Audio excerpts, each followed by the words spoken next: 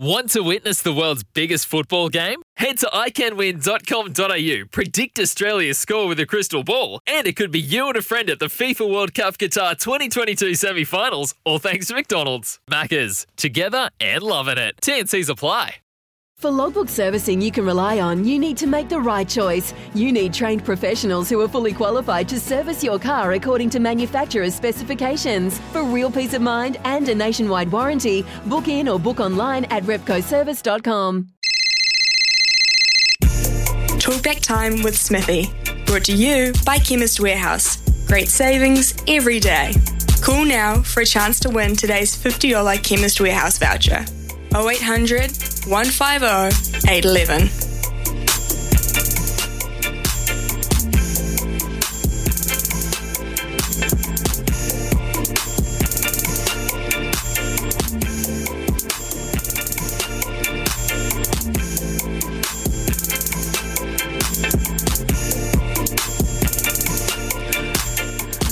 27 away from 10 here on SENZ. This is Mornings with Ian Smith. Ricardo Ball in for Smithy, and it is Talkback time. And Cliff joins us on 0800 150 811. G'day, Cliff. How you doing? Yeah, morning, Ricardo. Yeah, it was interesting listening to you talking to the chap about the cricket, about where it's gone, who's in and who's out. Look, Guptill to me has to play in that 50-over team still.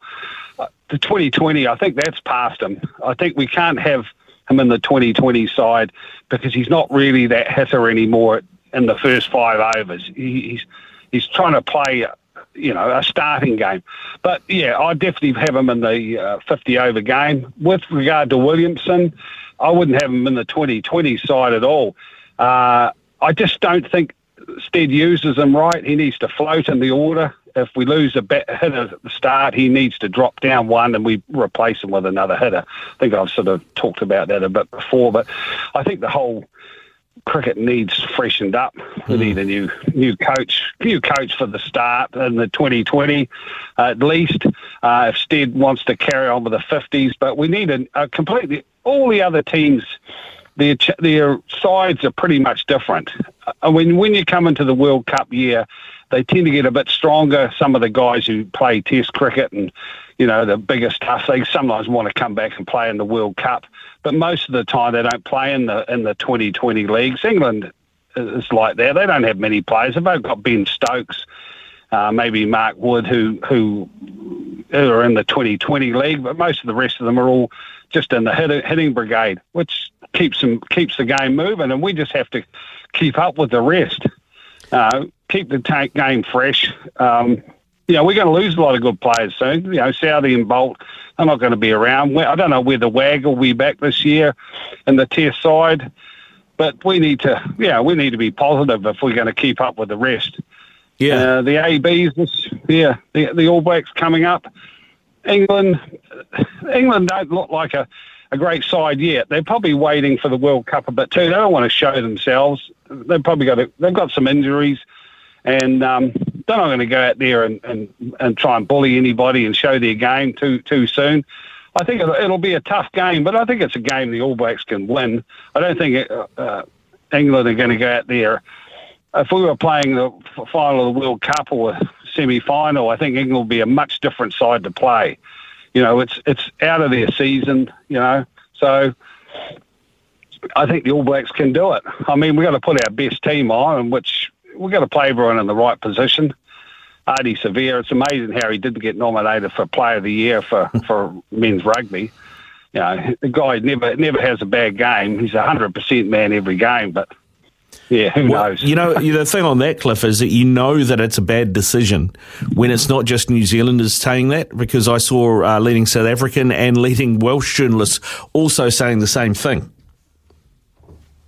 Yeah, sometimes they don't pick the real deal. They look for guys who might have done a little bit just to bring up some of the other teams.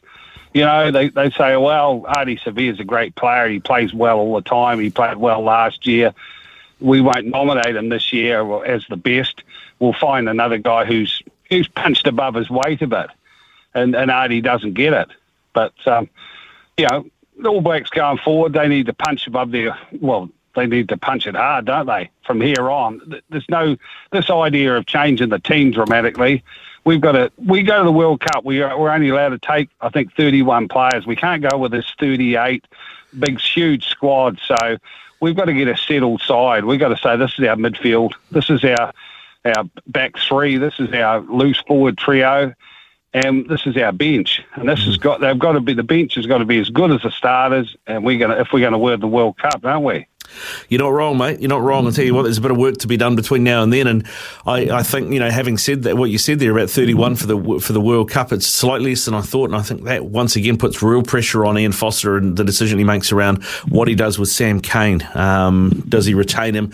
Because I think, with Ethan Black out of back, there's going to be some real depth in that loose forwards and probably guys that are more resilient, shall we say, than Cane going forward. Thanks for your call, Cliff. 0800 150 811, 0800 150 811 is the number here. And of course, if you are the caller of the month, on SENZ this month, you get to go on the draw to win an Oklahoma Joe's Blackjack Charcoal Kettle Grill, thanks to Ava Living. So give us a bell like Graham from the White Upper has. G'day, Graham. How are you?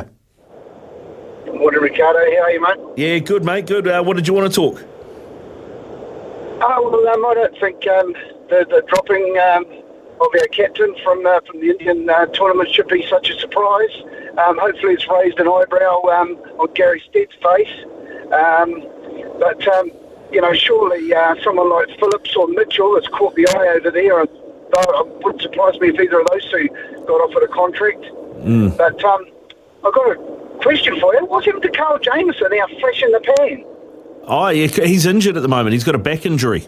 At the bottom of the press release that they put out, that two guys that weren't considered were Ben Sears and him due to back injuries. So, yeah, that's where Cole Jamison's at the moment, which is unfortunate for him and for us because he solves a lot of problems, I think. He bats at 8 and is a genuine fast bowler. So that would certainly, might look at someone like maybe is Nisham needed if Jamison is fit. Yeah, absolutely. I just hope that Carl Jamieson doesn't have all these niggly injuries that actually badly affect his career, because he's got massive potential. We saw how he started, but then he stuttered a bit. So let's hope he recovers 100% and gets back, because he's a strike force. Yeah, 100%, mate. He's a strike force. He's going great. So, yeah, the other name that wasn't named in the squad, which I don't think he's a T20 player, but I did think he was part of the ODI plans. That's Henry Nicholls. Yeah, exactly. But I'm trying to think now. Another name that was another bowler that was I can't think of his name, mate. But everybody said, what's happened to him? Quick bowl. He's our fastest bowler. Lockie Ferguson. No, next one. Adam Milne. Yeah, Milne. A lot of people are saying, what's happened to Milne? So he's back in the picture now. Yeah, and I mean, he's a guy, you talk about niggling injuries, he's, I feel sorry for the bloke, because every time he gets himself fit, gets a run, then he picks up another injury, and whether it's back or leg related, it all seems to be probably tied into something that he's got going on mechanically, but hopefully he can stay fit through this series and get some decent game time. Yeah, I just feel that Kane hasn't recovered from that elbow injury, mate, and it's severely affecting his game. He's lost his oomph. He seems to be playing very slowly, and there's no grit and determination behind his shots. He's not hitting the sixes and that he used to. So it's a shame. Yeah, it's. I think I've mentioned it before, but I can't remember who I was talking to this about. It may even have been Smithy at some point, but they were talking about the elbow injury and the way that Kane used to bat, and he used to lead with a really high elbow. Left elbow would be really, really high, and it meant that he played under his eyes a lot more, and that gave him a lot of time to be able to play later. And with that elbow injury, he's had to change the way he bats, and he can't do that anymore. And maybe he's just been struggling with the adjustment there. Yeah, that's quite obvious, I think, mate. Yeah, absolutely. And he's having to rethink his whole cricket scenario, really, isn't he? Yeah, and I suppose, I mean, if you're in Gary Stead's shoes, maybe the one thing that's holding him back from making those kind of changes is leadership, in terms of who's a tactician and someone that can lead the team. I mean, I know Ronnie Hedder mentioned Tim Southey, but I'm always a bit loath to have a fast bowler as your captain because they don't always make the right decisions for the team, or the right decisions for them, if you know what I mean. And that's not casting any dispersions on Tim Southey, but just in general, I've seen it with fast bowlers as captains in the past, you know. Might see a bit of a double change, Ricardo, with Kane and Stead. Well, you know, if you look at most of the overseas teams, most of the teams we played against, they have a separate white ball coach to a red ball coach. And I mean, I can make an argument for keeping your ODI coach and Test coaches are the same guy because there are parallels there. But having a separate T20 coach, I think that game has developed away from the rest of cricket. It's kind of almost its own sport now, and it's very much a younger man's game. Just like 7s and 15s rugby, mate. You're absolutely hammer on the head of the nail there, mate. Completely and utterly. Yeah, indeed. All right, Graham. Hey, listen, thanks very much for your call, mate. Really appreciate it. Okay, mate. See you. When making the double chicken deluxe at Macca's, we wanted to improve on the perfect combo of tender Aussie chicken with cheese, tomato and aioli. So, we doubled it. Chicken and Macca's, together and loving it. Ba-da-ba-ba-ba. Available after 10:30 a.m. for a limited time only.